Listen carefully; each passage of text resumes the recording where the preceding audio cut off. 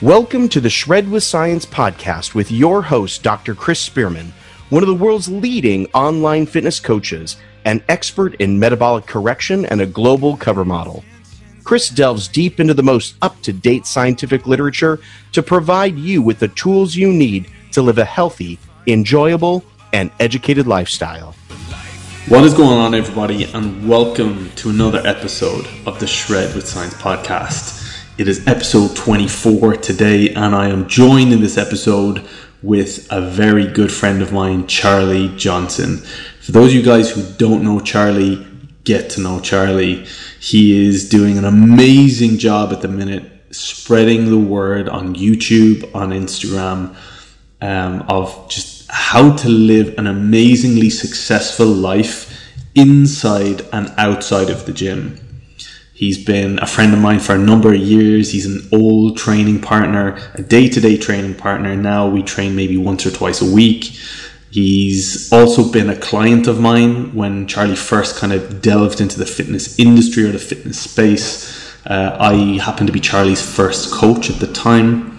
And we bounce a lot of ideas back and forward now. And I think something that's massively applicable to those of you guys out there who want to be successful, and myself and Charlie talk about it a lot, is about having the right people around you. And when people use the common phrase, you are, the average of the 5 people that you surround yourself with, Charlie is one of my 5. Charlie, I would consider as one of my, one of the more frequent, I suppose, influences in my day-to-day life that I see that is within my inner circle.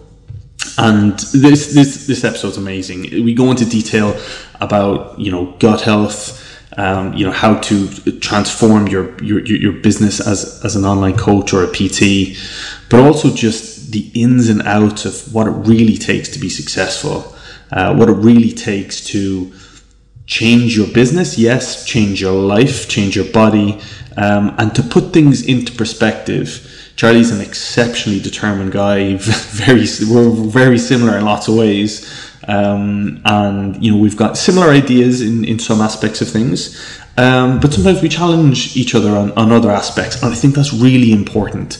If I feel like, for example, we're running quite similar businesses, and I think a lot of people in our space can be a bit protective over their own business. And I think we kind of laugh and joke about it that, we're very much the opposite.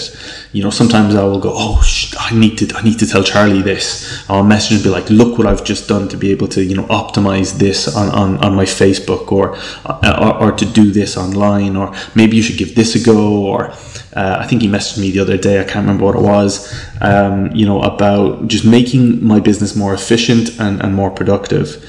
And I think that sort of relationship is not only important, but even for ourselves. I think if you're so worried about other people stealing your light, I think all you're going to do is just suffocate yourself. It's when you bring other people up to your level or above, or help people succeed, you're rewarded for that. And there's definitely an awesome relationship between myself and Charlie. Looks wise, obviously, we're a little bit different. Charlie's I'm going to say a bit bigger than me, but he is bigger than me. Some would say considerably bigger than me, but he's a big dude. So it's awesome for me to train with him, when it comes to growing and really kind of focusing on hypertrophy. I, bounce a lot of ideas around him, maybe vice versa when it comes to getting lean. That being said, Charlie's been a lean bean recently. He's competed in a few shows, very successfully. And we discuss what his plans are for the future. So I hope you enjoy this episode, guys. It's such an amazing one. Reach out to Charlie if you don't follow him or you enjoy the podcast, and I hope you enjoy it. Yeah, sweet. So 2 months now post show? 2 months? No, 3 months. I actually was counting this morning because I was looking at how much weight I've gained since the show. So you're still lean though, man. Just about. I'm fighting on for abs for dear life, but I'm hanging around the 100 kilo 3-figure mark. So you say that, but then we train and we both throw our tops off, and you're just as lean. My problem is that my legs are pretty much shredded all the time. My arms are pretty much shredded all the time. My midsection becomes a mess as soon as I start pushing my weight up a bit. So yeah. it's trying to control that is my issue. Man, that's the thing, and I think like even I remember when I was like at my, I'm not going to say fattest, but when I was at my like perma bulk. Yeah, when I was perma bulking, and I still had veins. That's like 25 years of my life. Yeah. So what's the plan next? What do you think? Next up, I'm going to basically see how big I can humidly get without getting too obese. Love it. So trying to juggle that balancing act at the moment. Your food bill must be through the roof. Yeah, so at the moment I'm eating 5,000 calories a day on training days and 8 meals. Yeah. And generally it's all pretty clean stuff, so I tend to eat a lot of white fish because it's easy to digest, big into steak. I like really expensive steak, which is an expensive hobby. Chicken, turkey breast, usual sort of favorites. It's so just on that point, and I think a lot of the listeners will be in a similar situation.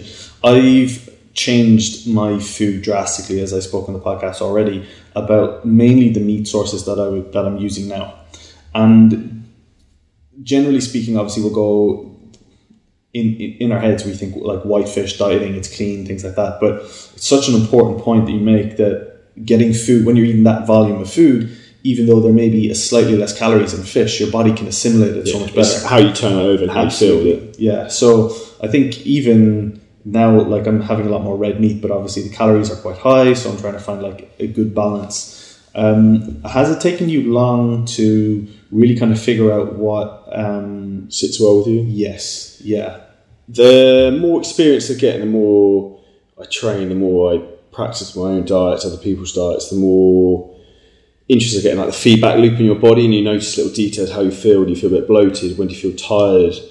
Before you train, do you feel sluggish? And it's trying to stay on top of all those things, and like without being disgusting, how your like stool samples are, how everything's passing through you. Like, is anything upsetting your stomach? Because if anything is upsetting your stomach, chances are whatever you're eating, your body's not absorbing anyway. So you're wasting your time and money. The one thing that it's a massive misconception, and especially when I give someone a nutrition program, and it'll be the same for you, but they go, oh, so this is the amount of calories that I'm eating. And yeah, okay, there's a difference between the calories that you're putting into your mouth and the calories that your body's actually utilizing, or how efficiently you're absorbing those nutrients. So yeah, that's such a good point. Just like for any of the listeners out there, I just want to touch for a while on some, what you would say are, for yourself or your clients, are like red flag foods in terms of difficult to digest, or you feel like causes a lot of inflammation and things like that. Personally, what do you find? And maybe similarly with some of your clients.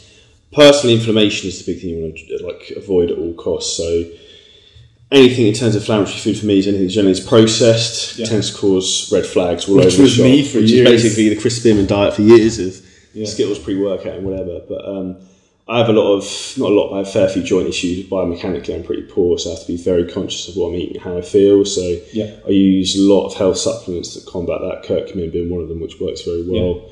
And just trying to keep inflammation at bay, which will hopefully keep me injury-free. In particular, either way, if you're trying to push up or come down in terms of size, in terms of bringing off body fat, you really want to be paying attention to smaller details and things like that. Is there any foods in particular that just don't sit well with you? A lot of them. One thing that I love oats, but they don't necessarily agree particularly well with me. So like, 100% agree. I did a 1,000 gram carb load on for one of my days. Well, I was carbing up for my show. Was it the second show you did? It was just the first one. It was just a high day to like give my body a boost because I was running on nothing. And I foolishly tried to do like 160 grams of oats in my first meal, and my stomach just fell apart. Any of you guys who follow Charlie on Instagram, you will see his notorious pre-workout of cream of rice. And to be honest with you, I'm embarrassed to say it's taken me months to try and pin down some decent cream of rice.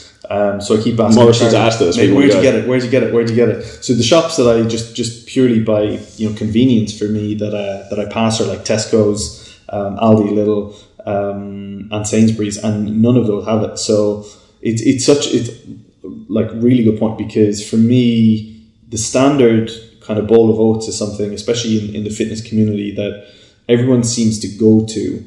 But I 100% agree with you, dude. If I eat 100 grams of oats, I just want to lie down. So the last thing I want to do is then have a pre-workout and have a 1.5 inch workout and try and smash a training session. And do you find like on cream of rice, you just find like you're a lot fresher? Like you feel less bloated, and it feels like your body's burning through it and turning over quicker. So I tend to burn through food quite quickly at the moment, so I end up having to add fats to the ground rice to try and slow down the digestion. Butter, right? So I add coconut oil to it, but you can add peanut butter or anything else you really want. But I have a lot of carbs into workout now as well, which tends to help with that. But if you weren't, I'm going to have... What's your go-to intra-workout? So the moment, cyclic dextrin would be the carbohydrate you use, again, mainly for digestion point of view. It doesn't pull loads of blood into your stomach. Yeah. So if you're using cheaper carbohydrates like dextrose, it's that old wives' tale that your mum says don't go swimming on a full stomach because if you've eaten loads, all your blood goes to your stomach and you get cramps. So absolutely. And for those of you guys who are just maybe are a bit new to intra-work with carbohydrates, essentially, you're basically just looking at having a stable source of carbohydrates while you train to really fuel your session, but also to initiate gluconeogenesis and the replenishment of glycogen pretty early. The difference, as Charlie mentioned, is something like dextrose or maltodextrin is, I'm going to say, a cheaper, harsher version if you have gastrointestinal issues. And basically what happens is you get an uptake quite quickly into the bloodstream. Something like cyclic dextrin was initially formulated for pharmaceutical companies who needed or required for a lot of their drugs a slower, prolonged release of or uptake of the drug, utilizing simple sugars in the GI tract. And obviously, like most pharmaceuticals, they've been manipulated by bodybuilders for us to get to take advantage. To take advantage. So it's a very, from myself and Charlie are very much in sync in terms of the science behind stuff. So something like switching from a maltodextrin to a cyclic dextrin could be percentages, but even just knowing, like for me, it sounds silly, but even just being able to have the conversation with my clients and say, well, I take cyclic dextrin because here's the science. It just adds and reinforces value. But also I genuinely feel, for me in particular, that it just sits so much better in my stomach.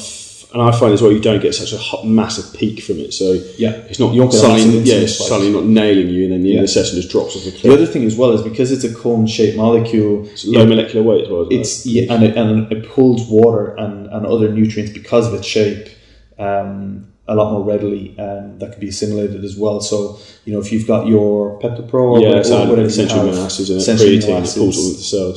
Yeah, absolutely. And like with anything, I think that a few of the things just to touch on in terms of intra-workout nutrition, because I think it's massively important, and things that are really not utilized enough, believe it or not, are electrolytes and the actual volume of water that you have, of course, with carbohydrates. I think those three with essential amino acids are the four musts for an intra-workout. If you're not getting enough, if you're not hydrated enough, and you're not getting, when you think of the transport of all of these molecules into the bloodstream, the basis of everything. Absolutely. Yeah, so, and then obviously you'll have your carbohydrates, which are important for the movement of nutrients in general, let alone the fact that we want them intra-workout. And then obviously electrolytes and your essential amino acids. But it makes such a difference, right? So when you first start using it, it's a massive hit in the difference from it. And then once you use it for, if you don't use it for one session, you'll notice, man. Like by the second half of the session, you feel like you're going to die, like you just drop off a cliff. So kind of generally over the last few months, I've been 20 grams of cyclic dextrin intra-workout. Which is awesome. It's cool. And then I have dropped it down to like between 5 and 10, depending on my poverty rations. But you know what? It doesn't sound okay. I'm only down 10 grams, but it makes a big difference, mate. It makes a big difference. It shows how influential it is. And absolutely. And just to add value to training with Charlie, I might throw 40 grams if we train. So normally myself and Charlie will train for about 4 hours. Yeah, normally myself and Charlie will train, and it genuinely does last about 3 hours. I make sure I've got extra water, extra carbohydrates, extra aminos, and I'm good to go. But yeah, so any other kind of foods that you feel are triggers for you? Digestively, so a lot of people are big into the whole sort of cheat meal society. That's not something that I'm an advocate of at all, really. Like, I'm a big fan of, by all means, have like clean refeeds. And if you want to go and have, for me, like, I don't like anything that just makes me feel crap. So I like food that makes me feel good. So I'm not going to go and eat as much as I might enjoy it at the time, don't like a large Domino's pizza and a Ben and Jerry's, another Spearman classic. This is the thing, and mate, I haven't had one in months. But now you probably feel a lot better. Your digestion's probably a lot better. So I'm at the stage now, and there's a really good quote. It's like, we were messaging during the week or last week, and I said, instead of looking for foods that I look for foods that like me. And a lot of the foods now that I will go to, it's because I know how my body's going to react. But also the next day, I don't want to feel like shit. Okay, maybe in my head, and for the half an hour that I'm eating a Domino's pizza and a tub of Ben and Jerry's, I may like it, but I know I'm going to feel like shit the next day. That being said, I think my body's so used to Ben and Jerry's, it can actually metabolize it quite well. But even when we went for food that time, I literally just had something like a steak or some rice. I think if you look at anything food-wise, if it's single source ingredients, so like a steak and steaks from cow, like chicken breast from, it's not being manipulated anyway and come out of a factory. So like anything that's simple, is not processed, your body will be able to turn over. And it's also a thing like if something sits in a box and takes 3 years to go off, how is your body going to be able to break that down? Yeah, absolutely. So just in terms of gut health and how you find, especially with inflammation and things, how do you find, obviously we're going to have clients, and we'll all have different clients, from anything from Crohn's to IBS to leaky gut and things like that. What sort of supplements are you utilizing for yourself, and which would you suggest for your clients? So this is something I've paid a lot more attention to recently, in particular. Coming out to my last show, I was having a few digestive issues, and then after the show, when ramping my food up as much as I have now, trying to turn over food and get enough food in is a real issue. Not the fact that I'm not hungry, because I'm naturally very greedy and I could eat all day, but the fact that I don't want to feel bloated all the time, I actually want it to be sort of digested. So I've sort of created a sort of protocol that I'm going through at the moment. So in the morning, what I do is I have, as soon as I get up, a pint of like ice water with lemon in it. Also have a big swig of Bragg's apple cider vinegar. So that's the best quality one, you want that one there. Then I also take my probiotics at the same time, and then I also use digestive enzymes. Will you space your digestive enzymes with meals or strategically throughout the day? With meals. So generally I will try and take them breakfast, lunch and dinner, so 3 times throughout the day.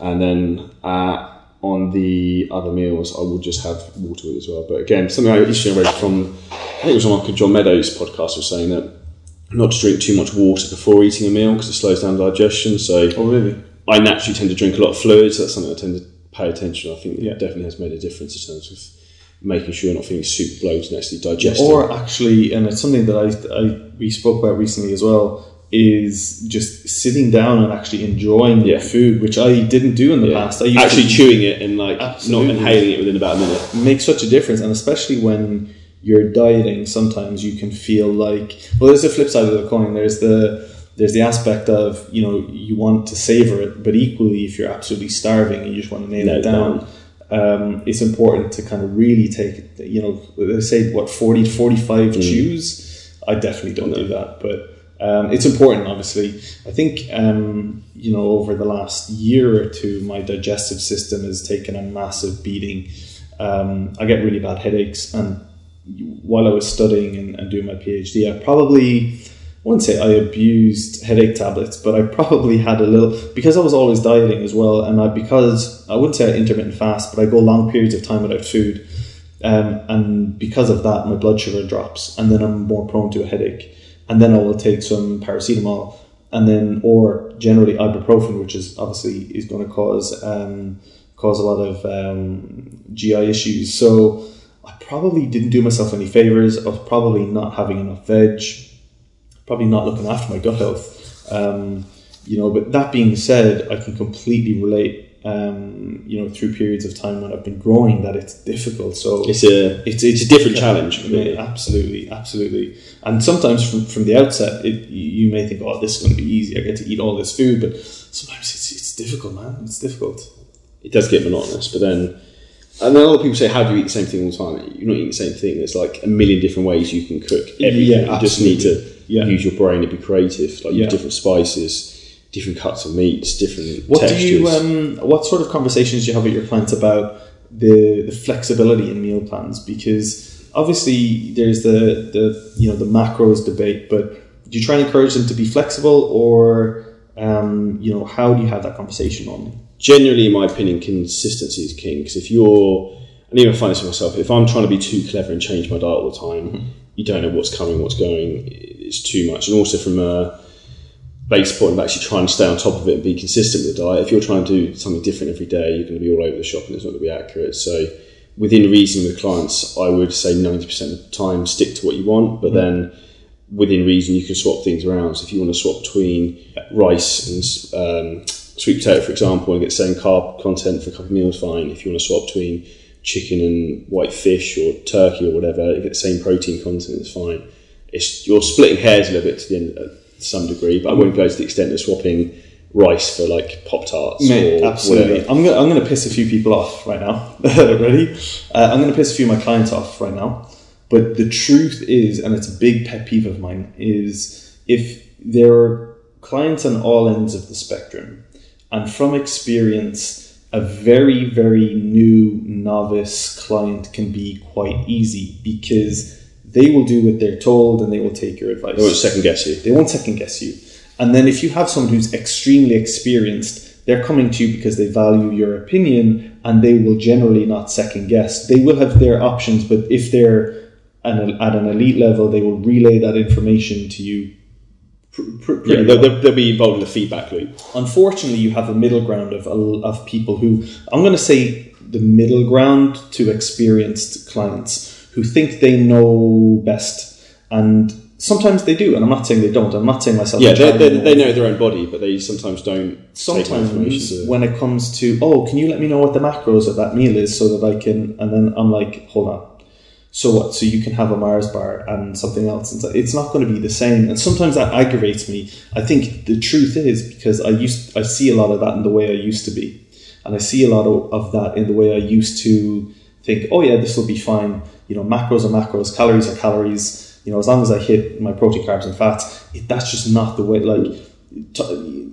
unless you don't give a shit about your gut health, your inflammation, your performance, your strength, and all of these things, then hit your protein, carbs, and fats. But sometimes it can be a bit of a challenge with these clients to go, listen, I know that and it's different if someone's traveling and they want to try and make the best option for the scenario they're in. Yeah. I also feel like the macros debate can justify binge eating for people.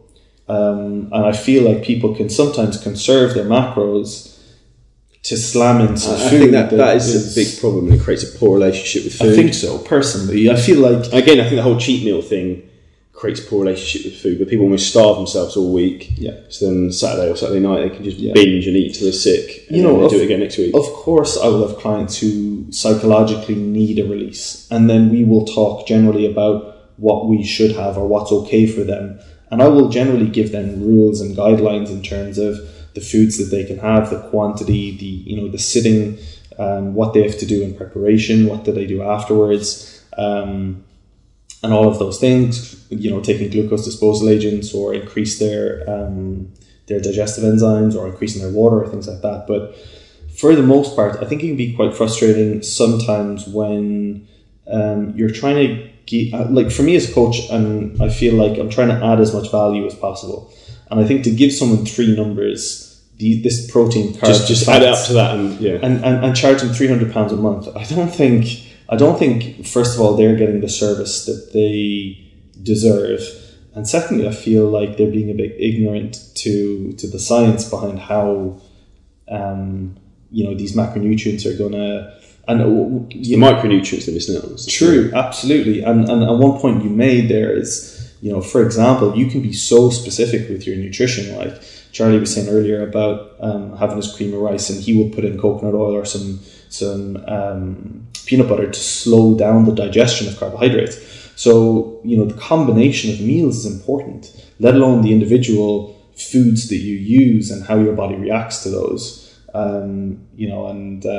It's massive. It's massive. Bit of a pet peeve of mine, especially when you go through, someone's questionnaire and you go through a detailed, kind of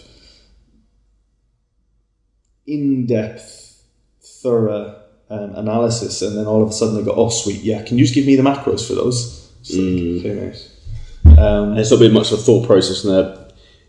No. I don't know if you feel the same as me. You can tell how serious or successful a client will be. It's just from the information they put on a questionnaire. Absolutely. One thing that we now put on the questionnaire is, on a scale of 1 to 10, how much do you want to succeed?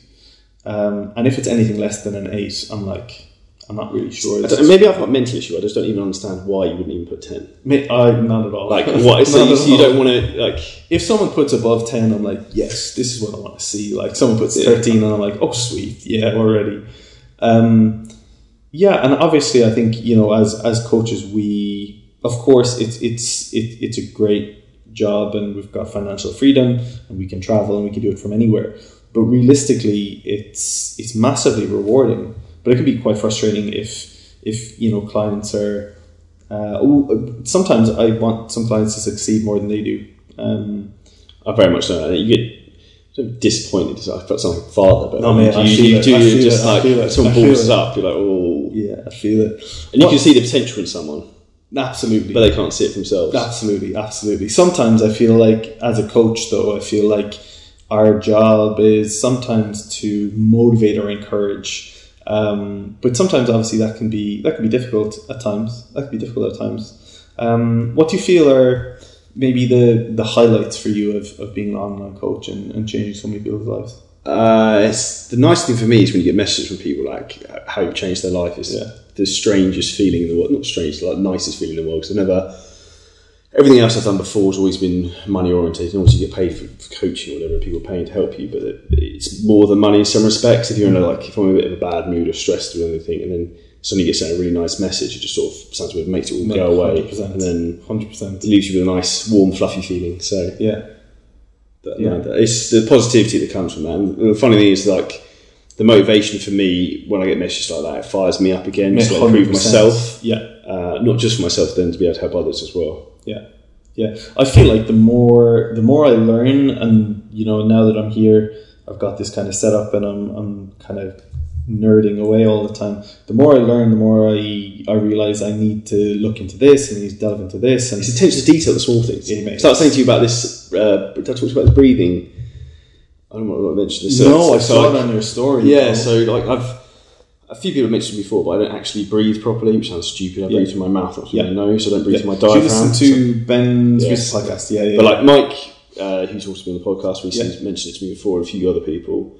And I kept pulling my iliopsoas, I think it is, and like intercostals. And it's because my diaphragm's not working properly. I'm not breathing through there. My hip flex is getting very tight, and a lot of it's all related to my breathing. So I'm now trying to pay attention to small details such as breathing, digestion, all these little things, and then they all accumulate together to hopefully take me up another level. So all these little percentages will accumulate over a period of time, so we can progress faster. Yeah, Mike was on the podcast, and he always has a nasal spray.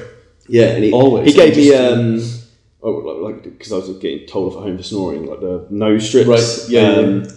Which I haven't actually used, but he's obviously keen on that, and it sounds a bit weird. I'm slightly scared about using them being delivered today. Is like they were actually mentioned on Ben Pekulski's podcast, the mouth strips. Yes, so I've ordered some of those, but I'm worried I'm going to wake up in the night and like freak out thinking I'm being like smothered. But I think you'll get used to it. You know? So just for those of you guys who've not listened to the podcast, it was basically talking about putting a strip in your mouth while you're asleep to kind of force you to breathe through your nose, and how breathing through your nose has like a significant impact on your life in comparison to breathing through your mouth. And they go into a lot of detail, but one of those things was mouth strips. But yeah, I would be keen to try it. I would be keen to try it for sure. Not that I'm sleeping much at the minute, which is something I need to address. But absolutely. And so in terms of kind of your clients and things, how do you feel like your own physique impacts them or motivates them, or do you feel like it has an impact? I did originally think, from an arrogant point of view, it's all about me in terms of that's why people came to me, but it's well beyond that now, because I ultimately, I could look however I want, because obviously the way I want to look the best I can be, because I'm super competitive and that's just what I enjoy. But my physique isn't what a lot of people aspire for, and I have a lot of female clients who also aren't interested in deadlifting 300 kilos or trying to have as much muscle mass as possible. So, and most of my clients just want to lose weight and be lean for holidays, summers, look good, improve their health. And they are the ideal clients for me, who in terms I get the most enjoyment working with. It actually means the most too, because you're changing their life more. Whereas adding another 5 kilos of muscle to someone who's already in pretty good nick is not going to really change their life drastically. But if you get someone to lose 30 kilos in body fat, you completely revolutionise their life and the way they live. Hey guys, I'm interrupting this podcast to let you know One Up Nutrition have an awesome deal on their website. It is now 30 to 40% off everything on their site.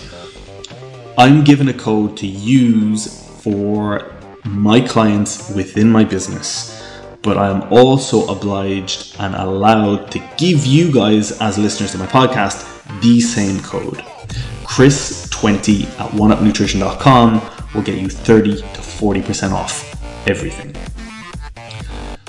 I don't want you guys just to use my code for the sake of using my code, and the last thing I would want are my clients to spend money that they should be investing either in their genuine progress or getting them closer to their goals, other than the fact that some of these supplements are massively important and some I rate extremely highly. 4 in particular, CLA, L-carnitine, first and foremost, those two, the brand as a whole and the ingredients that they use for both of those supplements are incredible.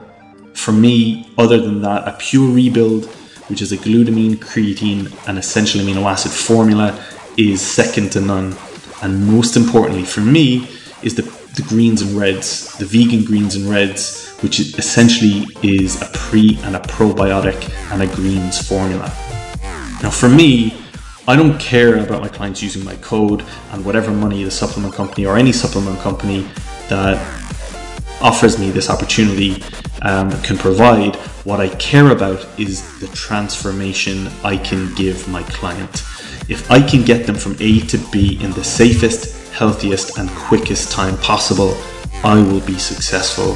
So for me to pick and associate myself with a supplement company that helps me do that and helps the client get from A to B safely, efficiently, effectively and in the shortest space possible is a good brand for me.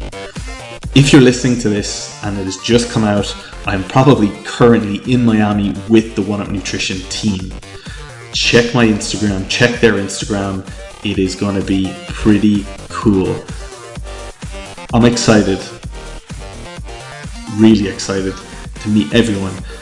It's such an amazing company and I fully believe in their vision for the future. So if you haven't, definitely check them out. And of course, you can use my code Chris20 at oneupnutrition.com. If you have any questions on supplements, doses, or anything like that, I'll be honest with you. If I feel like, yeah, you can take it, but it's probably not essential, I will tell you, and I will probably give you a better alternative.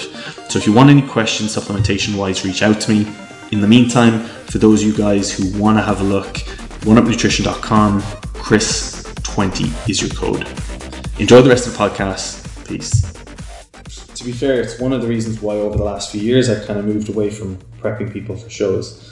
And that's why I didn't really enjoy that as much, to be honest with you. Yeah. So I think you'll find now, and I know Charlie's working with some younger guys who want to grow their businesses, and it's something that we do in the Spearmint Fitness Academy, is that although they do compete is enjoyable, because getting someone from a few £100 a month to a £5,000 a month is life changing. Them stepping on stage and getting a plastic trophy probably isn't. No. But that's kind of, truth be told, that's kind of why. And also, it's the life skills you teach that person that they can take onto other things. Yeah, and it's like, for a lot of these people in the academy, they have clients themselves. So I think back in the early days. So Charlie, for example, was one of my first clients. I think it was indeed. There's a ropey old photo of me about 20 kilos ago. Back in the day. So that was kind of back when I started, and the majority of people. So me, Dave Lundy, and Andy Turner. Yeah, there's a few other guys as well. Were some of my first clients, and I think a lot of the guys were kind of prepping for shows. And don't get me wrong, it was amazing, but it was cool, and they were all in amazing shape. And to be fair, I got lucky in the sense that they were good looking guys. All they had to do was lose a few pounds, and you all did really well. And then obviously Charlie went on to compete and prep and learn from various different people. But I think moving away from that was something that massively changed my life, to really focusing on working with people who have suffered from serious illnesses, who had gone through strokes, who come out the other end of cancer and want to get their life back on track, people with diabetes, people who needed serious attention. And I think that's where not only my business really bloomed, but where my love for coaching really, it's enjoyment of that, like fulfillment of helping someone. Like particularly, a lot of people will come to us because they've got body issues, depression, and things like that. When you get someone to come to you and say, like, afterwards, once they've completely changed their life, their physique, I was so depressed before, now so happy. Every aspect of my life's better. I've got a new job. I've got X, Y, Z. And they will try and credit to you, which, although like you've pointed them in the right direction, it's just altering a mindset for them and flipping the switch, which you just need someone to do that sometimes. I think sometimes, oddly, one of the types of messages that really inspire me is, and I know you get these because we've spoken about it before, is the people who you've never even met, or just randomly sending messages out of the blue. And that's the thing. That, like, in some ways, that's incredible. Yeah, because you don't you don't know from Adam, like that you just get randomly a message saying you've inspired me to do whatever today, and it's because of you I've done X, and that's suddenly when you realise like how many people are impacting you don't even realise they exist. So if you're listening out there and you have been impacted by myself and Charlie, drop us a message, because you will make our week. Genuinely do, because seriously, it's incredible. It really is. I know since I started the podcast, I get a lot of those people messaging me now to say, people who, because I think on Instagram you can only give out a certain amount of information. A lot of it is obviously photos, what your caption says is important, and now the story is obviously made it a little bit more in depth. Obviously Charlie's got a really, really good YouTube, and people are kind of buying into that. So all of these people who don't really contact you or haven't really bought your plans or haven't really invested in us, they can still get all of this material, and we can still add more value to their life. Provide it up front for nothing and help more people. And the podcast has really kind of brought a lot of those people out of the woodwork to message me and go, listen, you know what, you've absolutely changed my life. And I know you're the same as me. Like for me, it's scalability of how can I provide as much upfront value to people for nothing. So if I can create videos or whatever that, all right, it's a bit my time to create it, but once it's done, it's going to help endless amounts of people. And same with your podcast. Then for me, that's the dream scenario. My time and effort into doing that is worth it. It's worth it. Yeah, I think as well. It's and especially now on my YouTube, I'm doing videos here and there. A lot of it is now for. I mean, yeah, of course, it's for everyone. A lot of it is for my clients. Like, so I will, and that's the best thing, because from our position, we think something's very obvious because we understand it, but then it's not obvious if you don't know it. Exactly. So when someone asks you a question, you think, I should do a video on this, or I should do a topic on this. Yeah, because obviously, if this person's thinking it, so are loads of other people. Yeah, it's the same. So I think a good video library, and Charlie's got a good one too, of different things to help people with. So what I do is, I don't know if you do this, but I have a lot of unlisted YouTube videos. So I have a lot of unlisted YouTube videos for clients. So I can post that link in the group and they can see it, but no one searching my YouTube can see it. So that's a really good one. So a lot of those unlisted videos are things like, once you get your plan, how can you adjust food? Once you get your plan, if you feel like you want to do a little bit extra, what can you drop or what can you increase yourself in the space of the week until we check in again? Things like stuff that basically helps them with their program. How to check in correctly. If you don't check in, what happens? Why not? A lot of videos like that. So, things like that are just ways that myself and Charlie can add more value to people who are investing in us. The one thing that I think is important to address, I want to ask your opinion on this, is I get a huge amount of people asking me for advice, and I love giving advice and I wish I could help everyone, but unfortunately there just isn't enough time in the day to help everyone.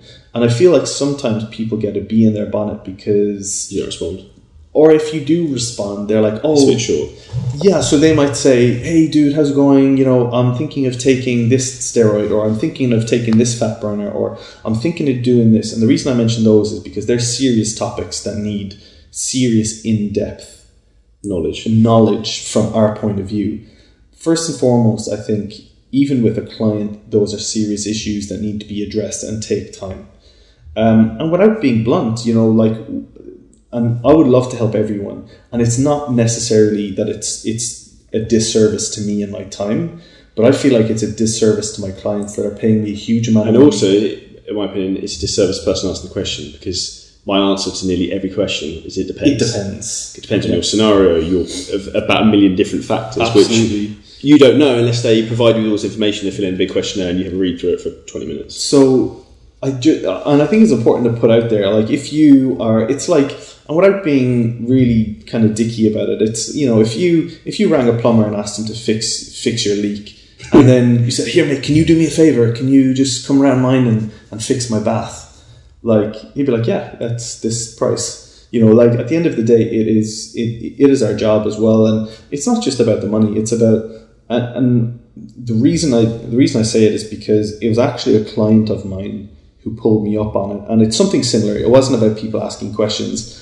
It was about people taking advantage of me for not paying or having late payments. And for me, I'm normally very relaxed. And I will normally be like, listen, it's cool, Yeah, to be fair, I'm probably like that as well. Sort me out next month, like, we'll do it. And then, like, there was 1 month in January, end of January, start of February, I got stung for $2,500, nearly $3,000. Jesus. And yeah. So there was about 7 or 8 people who were like over a month late payment. Some paid me back, some didn't. I was down a considerable amount of money, of course, and it was only when a client pulled me up on it, and he's a good friend and a client, but he said, listen, you know what, like, not only are they doing a disservice to you and the great value that you add, but just have a think of the disservice that situation is doing to us who pay you. Your time's been taken away from you. And we know your worth, and we know your value, and we pay on the same day every month religiously, and we value your service. And he said it in a nice way, but it really made me think, and I was like, shit, like, I'm disrespecting my most valuable, loyal customers who invest in me, their hard-earned money, for people who are really taking the piss. And it was since that conversation that I've really kind of put the foot down with people. And sometimes I'll be really open and honest, and I'm really transparent. If someone messages me, I'll be like, listen, I think this is probably best for you. My advice for you would be, I'm not trying to sell them all the time. I'll say, listen, you need to find a coach who can do this for you. It may not be me, it may be Charlie, it may be someone else, but you probably need a little bit of this. And I think that's the best way to be, because it comes back to the plumber. You're not going to call a plumber around to fix your bath and go, cheers, mate. It doesn't work like that. It just doesn't work like that. So I think being respectful is really important. On the flip side of the coin, you will have people who message you and be like, listen, I know your time is valuable. I just have a quick question about this. And, hopefully I'll be able to reply. Yeah, just one line and stuff. It's simple things. And then it's like, yeah, absolutely. When someone asks... Pick cyclic dextrin over dextrose. Yeah, they ask a very general question, but they want a very specific answer. Like, it doesn't work like that. And normally, I think, when someone asks me a question, my first response is a question: what are your goals? And because, as Charlie says, 9 times out of 10, it'll be, it depends. And then if you don't know a lot of the information about what that client wants to achieve, then it depends becomes even more important. So yeah, absolutely. What are the negatives, or what do you see are the difficulties in doing what we do and in helping so many different people? The most frustrating thing I find is you can create someone the perfect diet, a perfect training plan, but you can't control how hard they work. So the intensity of training makes a big difference in how they actually push themselves. So if a client's only going to coast through sessions and do the bare minimum and not try and improve, it's going to hinder their progress massively. I don't know if you get the same thing, but you can... Absolutely. Red flags start going off when you start looking at people's diets and their progress and thinking something's not quite right here. So I'm a bit like you sometimes, but Wade, who's the one of my head of coaching, he's the head of the academy. He makes me laugh. He's so blunt. I hope he listens to this, because he's just like, you're cheating on the diet. what are you doing? Like, this is bullshit. Like, what are you doing? And he's, it's a really good relationship, like bad cop, good cop. Because I'm like, oh, okay, well, it's fine. Come on, next week we'll do this. And he's like, no, you're cheating on your dad. Stop eating the shit. Stop eating shit. You need Put to the ice cream away. You need to this. And sometimes I feel you need to, it's you have to get people, balance. you have to have someone read the right act. Yeah. And I end up having to be super blunt with people because sometimes it doesn't go in, and you have to you have to be cruel to be kind ultimately. There was I had a client, she's been on my program for, she'll know it's her when I tell the story if she listens to this, but she's been on my program for about a year and a half, maybe 18 months. And for the first 9 to 12 months, she'd lost a few pounds maximum. She had a weekly cheat meal. She had a stroke years ago, and she's coming back from the stroke, and her step count is limited. Her there's a lot of difficulties that come off the back of a serious stroke. And me being me, I was like, okay, it's cool. Next week will be better. This is what we can do. Let's try and do this. And she was a client, and I kind of refer to these clients as simmering clients. They're simmering. They're almost at the boil, and all it needs is just 1 or 2 good weeks, and she's good. And it took a while for me to kind of gauge what was going on. And like, as you know, sometimes it can take years, like a year or two, to really know someone's body at that in-depth level. I say just the body, it's the mindset as well. And especially if someone's come from a serious illness. And I turned around to her. One day on Skype, and I said, "Listen," I said, "I like your money. I'll take your money all day long. I'll take your money every month. But you're not doing yourself any favors right now." I said, "This is going to sound harsh, but you cannot keep making excuses, and you cannot hold your stroke that you had years ago as the reason why you're not succeeding." Get out of jail free card. You need to stop. You need to let go of that. And I was really blunt, and like really, it went straight to the core. She's lost a pound every week since that conversation. And that's all she needed. But some people will listen to this and say, "Why didn't you have that conversation sooner?" The truth is, not as easy as it is. One, it's not that easy, and two, we didn't have a good enough relationship. Yeah, and you have to build up that trust relationship. Otherwise, she has to build the respect for you to listen to her opinion. Otherwise, she'll just tell you to get lost. And I think it's one of those things. And I know we both do 12-week plans, but it's more than 12 weeks, though. Yeah, I mean, some people will hop on and have a great transformation, and you'll see on your page some incredible transformations. We've got some amazing transformations over 6, 8, 12 weeks. They're cherry picked. Let's be honest. Let's be blunt to everyone. They're cherry picked. Some people take a lot. Some people work for like a year, 2 years, and sometimes it takes that length of time to build that relationship with a client, to really make them feel comfortable and really try and figure out what's actually going on, especially if what maybe necessarily in their lifestyle is holding them back. Exactly. I think, for example, if myself and Charlie went to shit for 3 months and started eating rubbish, and you said, right, 12 weeks, get shredded, you would not believe our transformation, because we know what we're doing. We were eating shit and doing no cardio. All of a sudden, we have clients like that who literally just turn it on and they look amazing. But sometimes it takes longer than that. And sometimes the one thing that I have to be mindful of and careful about is some of my clients who are, recovering from cancer or are diabetic or loads of different, serious issues. They see people more extreme results, and sometimes it can be disheartening. And I get that a lot with people. Like, I see your other clients progressing so quickly, but that's not all of them. No, and I will constantly reassure them, which is true. I'm not blowing shit up. Like, I'm not, just like talking shit and blowing smoke up their ass, but it comes down to everyone is different. Everyone's different. Everyone's in a different situation.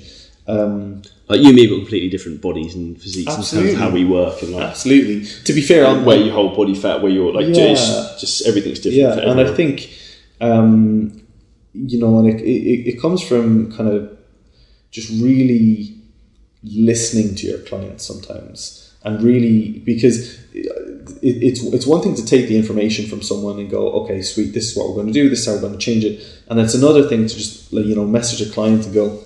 For example, there were times where recently where I turned around to a client randomly out of the blue. It was a Thursday night. There was no check-in. There was no nothing. And I messaged him completely out of the blue. I was walking to the gym and I said, mate, is everything okay? And like 99 times out of 100, you wouldn't have guessed that something was wrong. And he messaged me and he almost broke down over the phone. I rang him and he had a lot of shit going on, and it was only through building up a close relationship with him you can see I could see the signs. I could see the signs, and sometimes I feel like I like to, and I know you're the same. I like to see myself as, yes, we do nutrition and training, hormone profiling and programming, but for a lot of people, we're life coaches too, right? It's like, a little bit of a mentor for people. The thing is, if you can balance your physique, how you feel, and your mental situation, and everything else will slot into place. Yeah, absolutely. And I know you're quite similar to me in the sense that you're never happy. It's a blessing and a curse. Yeah, so I think if for us to feel like, to be so competitive and to be never satisfied, when you have clients that are struggling, you almost really want to just try and iron it out. Yeah. And this is really weird. I sometimes feel at the point where we have clients who they don't train hard. I wouldn't do the training for them. If I could, I would do it. Do you know what I mean? 100%. Yeah. But on the flip side of the coin, and this is something that we've not spoken about it, but I know it's going to, let's say, upset you or be quite difficult for you. But how do you feel how do you react when you know someone just hasn't succeeded? Because of course we've got amazing clients who do amazingly well, but we also have clients who don't succeed that is completely out of our control. For me, the most... Do you find that difficult? Yeah, I get disappointed with it. In myself and obviously the individual. I don't know if you agree, the number one reason for me that I find that people don't get the results they want is they don't communicate enough. So they don't provide feedback with whatever their actual problems are, or they're not honest with the situation of their life, if that makes sense. I think it depends on the level of contact with the program. And I know you Skype some clients as well, but I think, truthfully, when the retention rate on my Skype program, it's been closed for almost 18 months that I haven't been taking many people on because the retention rate is that good. The reason the retention rate is that good is because the contact that I have with the clients, yes, it's a lot more expensive, but your value for money is so much better. Truth be told, when those clients drop off, I feel like someone's taking a piece of me. Mate. Because they become friends. You can talk to the same person every week for half an hour or whatever. Absolutely, mate. Yeah. A lot of my clients, I'm going to say most, and I think I'm not over-exaggerating, I've met most of those, and they're from all over the world. I've met some of them, Darren. Yeah. So one of my Skype clients was at Charlie's Stag in the US. That just and he came to my show in May actually as well. And he came and supported you in your show in the United Kingdom. So, I mean, it's one of those, and I think I'm off to Florida and Vegas in a few weeks. But after that, I'm off to Australia, and I'm going to be meeting up with I think 5, 6, 7, 8 Australian clients out there, and it's amazing to be able to do that. But it can be really difficult when they, for whatever reason, maybe they can't afford the program anymore. Maybe they feel, maybe sometimes you feel like you've done they've learned so much they don't need you anymore, and that's an amazing But that's feeling. almost our end goal anyways. For me personally, is to educate the person. But mate, I still miss how their body works. I'm still so there's one guy in particular, and we still message all the time, hey bro, how's it going? All good? Yeah, not bad. So it can be difficult, because you build up that relationship. But here's the thing. For you to have a coach, I would want that relationship with my coach too. Of course, you don't want it to become... I think sometimes it's good to have a boundary. Because you need someone from the outside looking in, which is why I've never prepped myself for a show. Yeah. Because you would mind fuck yourself. Yeah, absolutely. Yeah, it's a difficult one. But yeah, so what's next? What's next for you? Next, time will tell. Not sure, to be honest with you. We'll see how next 6 months go. I've an idea, maybe. But I've toying with a few things, so I will compete again at some point, but when, we'll see how it goes. See how much muscle I can put on and what I look like. For me, I find it a bit awkward because I'm quite tall. I sit in a bit of an awkward category. It's a tough one for you, mate, to be fair. So I either need a lot more muscle mass and then push maybe the bodybuilding route, or stick to the muscle model-ish stuff. Same federation? Yeah. Or I could do WBFF perhaps, but I'm not overly keen on the jazz hands and suits and bits and pieces. So. Yeah. Even though I like wearing suits, but... That being said, I think the more serious I get with stuff, the more I consider going down that route. I know. For me, I enjoy the process. Yeah. Everything for me is a process, so I just like learning, and it gives me a reason to push my body to the absolute extreme of how far can I go with this. Otherwise, photo shoots are cool, but it's not the same. Yeah, I think for me with these shoots, I've been trying to get in the best shape of my life after having done my PhD and had loads of bits and pieces, good and bad, going on, and traveling and moving and settling in here. And I think now I'm just getting a taste. Like you said, it's not the same. So I'm getting a taste now of what really taking my body to the next level is like. And the idea of competing in the next few years is definitely something I'm do it together. I'm weighing up. I think you have an idea what I would do if I was to do it. I think.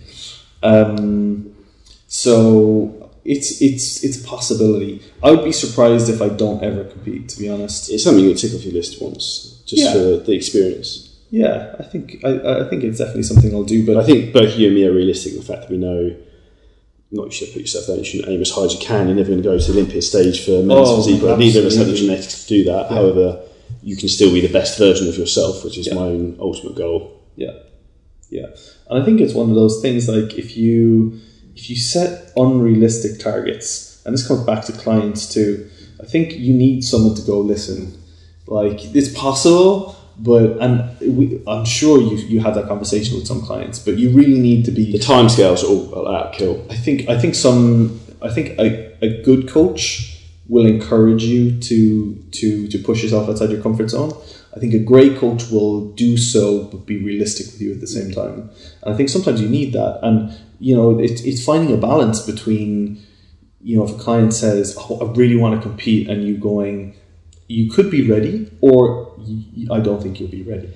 I think nowadays, because competing is quite an fashionable thing, I think a lot of people need sometimes to give another year or two of training to put on more muscle mass before going to do so. Yeah. And going through that process almost myself at the moment, adding muscle mass and like an off season is, in my opinion, harder because you almost have less of a reason to be consistent and you don't see the results as quickly, so it's less visually rewarding. Yeah. And in some respects, although you're not doing cardio, you're eating lots, you have to almost push yourself harder to some degree. Yeah. I mean, over the last, another note, after or before I was prepping Charlie, we were training partners for a year. Around that time, maybe after, maybe before. Since then, dude, you've put on a lot of muscle. Like your development physique wise is just gone through the roof. What would you say are the three biggest take home points that you've learned in terms of putting on muscle mass over the last few years? So this is, if you had to narrow it down. This is an ever evolving process, and I'm constantly learning. So the most recent one for me is, last year I had a phase of just seeing, let's see how strong I can get, and trying to get freakishly strong. And albeit it worked to a degree, I was using a lot of momentum and cheating my way to improving my lifts to a degree by my technique getting sloppier, whereas now I'm focusing much more heavily on technique and engaging the correct muscles to move the load. Right. And albeit progress might be slower, but it's happening at better, more correctly, and actually building muscle tissue, and I'm getting less injuries. Number two would be to get a coach. Awesome. Yeah. Which, as we are both coaches, is rather corny to say. I'm not trying to sell anyone. So I do have a coach I work with. So I work with JP. So he's obviously been helping me for a while, giving me advice here and there. So having the accountability from someone looking from the outside in to give an external point of view is great, because particularly if you're very competitive like myself, I will bury myself and push myself too hard. So you need to know when to push and when to pull back, and you can't ever think that you know everything. No matter how intelligent you are, you don't know everything of every subject. Yeah. And number three would be to make sure you get enough. Actually, no, I'll change that one. Would be mobility and like physio work. And that's something I need to do for sure. I know I've referred to earlier in the podcast, I've got a lot of poor biomechanics. So if your joints are locked up and you're not moving properly, and then referring to point one again about engaging muscles and using the correct muscles, you're not going to be using the correct muscles if your posture's out of whack, your joints can't move properly, you don't feel great. That makes a huge difference. So it also makes you feel great. So it's not a cheap thing necessarily, but it's an investment in yourself and myself. True. And during that space of time, you've successfully created and transformed your business. Correct. Massively. So kudos, well done. What have been the biggest milestones for you in terms of your business development or your coaching in general? Let's say from a business perspective, because I know there are actually quite a lot of PTs from a business perspective is just back yourself and do more. I know you. I think I can't know if I told you just something this stuff, but I know you do now. It's Grant Cardone who's the expression of 10x. You do 10 times the amount of action to get 10 times the amount of results. So the more you do, the more you get back. It doesn't apply to training, so don't do 1,000 workouts a day. But with business, generally, the more activity into the social media, the more content, the more free upfront value you can provide to people, the more buy-in you get from people, the more they'll come to you for advice. So that's probably the biggest from that side of things. Number 2, education. Educate yourself. Be open-minded. And that is said early, you can never stop learning. And there's more than one way to skin a cat, and just trying different things from a business point of view with marketing or with new technology. Just be open-minded to everything. Everything's changing. We're on the podcast now. Audio is a new big thing. It's taken over the world, got the Google Home and all that sort of stuff. So just being open-minded and don't be like a one-trick pony with things, because the world's changing at a fast pace and you get left behind. And number 3? Number 3 for improving your business, quality of service. Good. Yeah. So if you don't need 1 million customers, you just need a handful paying a decent amount who buy into you. Absolutely. So, this is something that I've said quite a lot. And I've got a 4th point: build a team of people around you. So, so I'm not great with IT. I'm reasonable with IT, but graphic design, anything like that, I don't want to do it. We had this debate earlier about cleaners. If you're not good at something, just pay someone to do it and use your time for what you're good at to earn money. So here's a perfect example. Is this week I've had cleaners in to. Yes, it's brand new. It shouldn't be that messy. It's a 1-bed apartment. It's not that big. But people are like, why do you need a cleaner? Can you just clean up after yourself? And okay, of course. But for me, it was more mopping the floor, sweeping up, doing the surfaces, things that not that I can't do, but it's like £10 an hour. My hourly rate is 10-15 times that. So it's a poor business decision for me to do that, number 1. Number 2, I'm not going to do it as well. Number 3, it's going to take me longer. And you get stressed as well doing it. And number 4, I fucking don't want to do it. Yeah. So Same to clean my car. So I'm saving money. I'm employing someone. You've got to clean a house, and if you did it yourself. Well, and this is a silly thing, but for me it's important. I work by myself. I live by myself. I go to the gym every now and then. I'll train with Charlie or someone else. But 90% of my time is by myself. For me to have a cleaner to come in, and even if I go to the gym on the way out and go, hey, how's it going? How's your day? Not bad. It's another interaction. I know that sounds really just cringe, but it looks like I've got an amazing life, and I'm very grateful for the life that I have. And I say to Charlie every now and then, I spend a lot of the time on my own by choice, yes, but sometimes it's good to just kind of interact with people a little bit more. So even if she comes in, I'm like, hey, how's it going? Yeah, just leaving, whatever. But so it's just such a good business decision. And for me, especially in terms of my business, the biggest change to my business, there's been a few. I'm gonna give you guys my 3, and they're quite similar to Charlie's. So number 1 is outsourcing, and I'm gonna delegation, and within that, I'm gonna speak extremely highly of the team of coaches that I've brought in to work underneath me at the minute. They have made the biggest change to my business in lots of ways in terms of how it functions. It frees up time for me to do things that I need to be doing. Realistically, myself and Charlie need to be the face of our brand. Yes, we will have a specific number of clients that we work with, And Charlie, I believe, is just in that transition period now where you're probably at that point. It's difficult to find the right people, but once you do, you'll never go back. So that's number one for me is delegating, and like we said about the cleaner, or people to do your graphic design, or people to edit videos, or for example, I've got all the little jobs take time. I've got a podcast guy, it's just those are the things that save you time. And I think the biggest mistake I see a lot of people out there trying to do what we do is they're busy fools. It's one thing to spend the money. It's one thing being busy, and it's another thing being productive. But when you value your worth, and when you value your hourly rate and what you're worth, it's very easy to pay other people less to do things that would take you longer. And that's a mindset. Absolutely. And once you make that decision, I think you'll rapidly change your business. Number two was giving out more content. When I first got on the scene into fitness, I started through modeling, of course, and I was doing fitness modeling, and I was, with bodybuilding.com and loads of other supplement companies and different bits and pieces. And I was like putting up a topless photo and being like, oh, look at me, like send me a message if you want to get lean. And that's cool, and that will work for some people. But it was only and Charlie does it really well, that you start educating people, you're giving out content, like upfront value. Absolutely.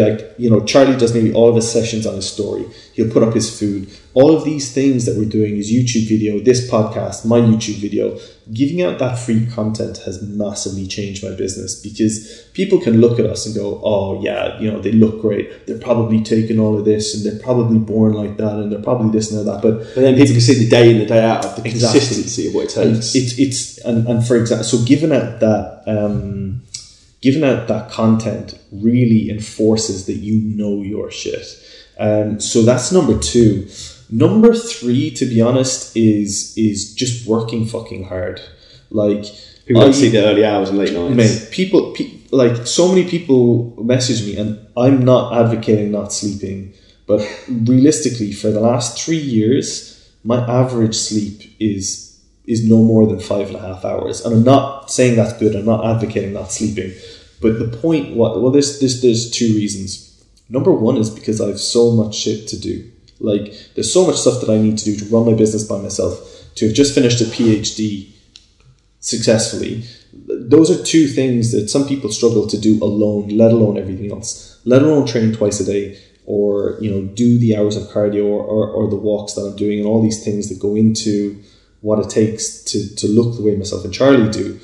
That's number one. But number two is that I'm pinching myself right now.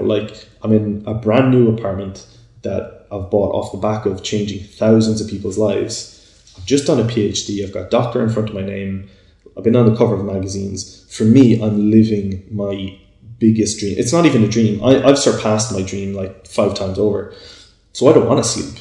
I wake up. Excited for life. I'm excited for life. Because if you went back, not even 10, if you went back 5 years and said, you're going to be here doing this, serving these people and adding value to all of these people's lives. You find sometimes you need to give yourself a pinch, and you need to, you're in a bad mood or whatever, and you think, it's not that bad. Look where you're at. Mate, and no idea. You forget, because I'm really, you look up ahead of where you want to go, and then look back, what's behind you. But so, this is going to sound really sad, but since I got my PhD, I feel like for me, and everyone's different, right? Everyone has got their goals and everyone has got their aspirations.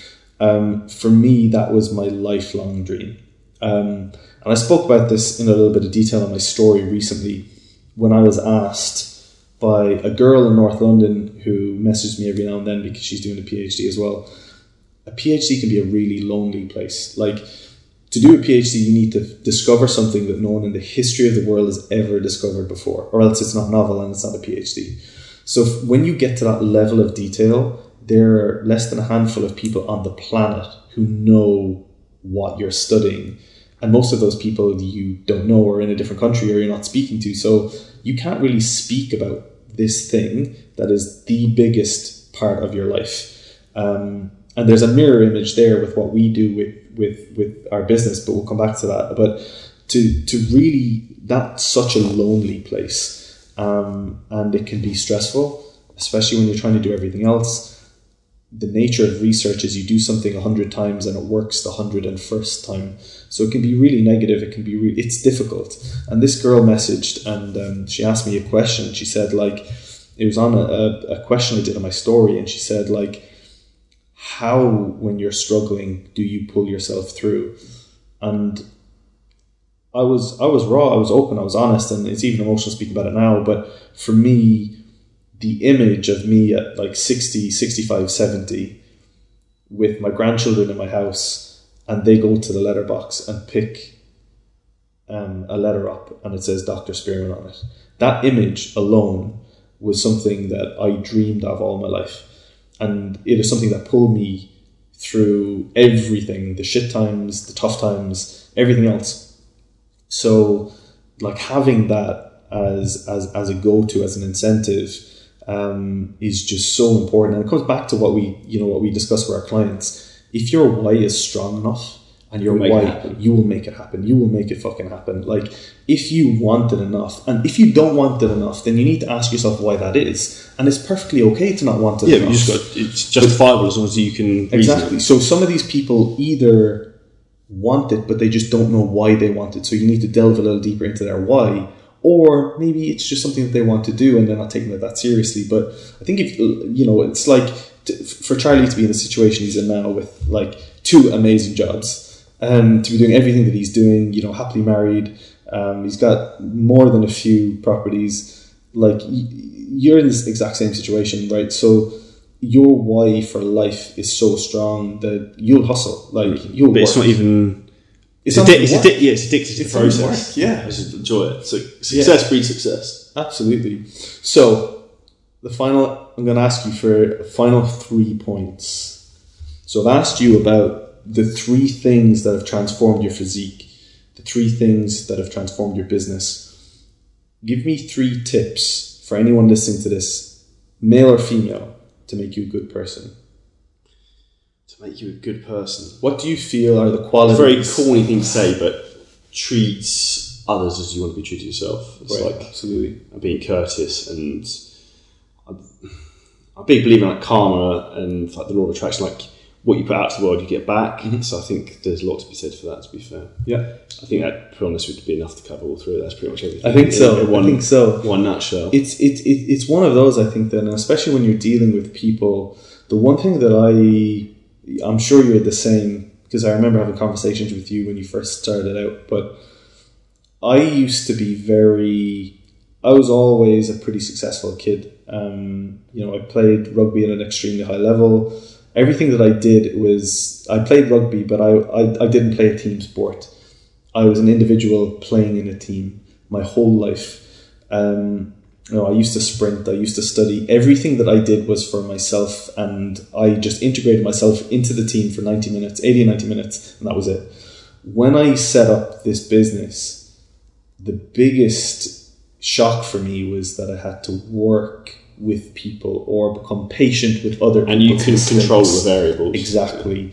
That is the biggest thing that I've learned as a person, or one of, especially in and it's not taking things personally. Like that. Yeah, and it's like that, and to be honest with you, it's something that, it's probably why I'm single, but I think I need to look at traits that I have that are good and traits I have that are bad. It's personal awareness of like, and accept traits that other people have that are good and other people have that are bad.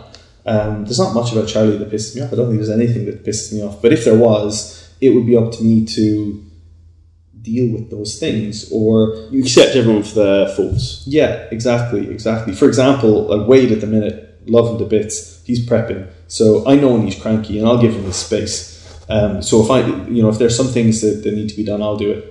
Like right now, when he's prepping, and then when he's not prepping, it's fine. But yeah, dude, absolute pleasure having you on. It's been wicked. Absolute pleasure. So where can people find more about you? So check out my Instagram, Charlie Johnson Fitness. Yes. And same for my website, Charlie Johnson Fitness. Yeah. And my YouTube is exactly the same. So Charlie Johnson, just on YouTube. That's nice. Straightforward. Cool. Yeah. So big things to come for Charlie next year.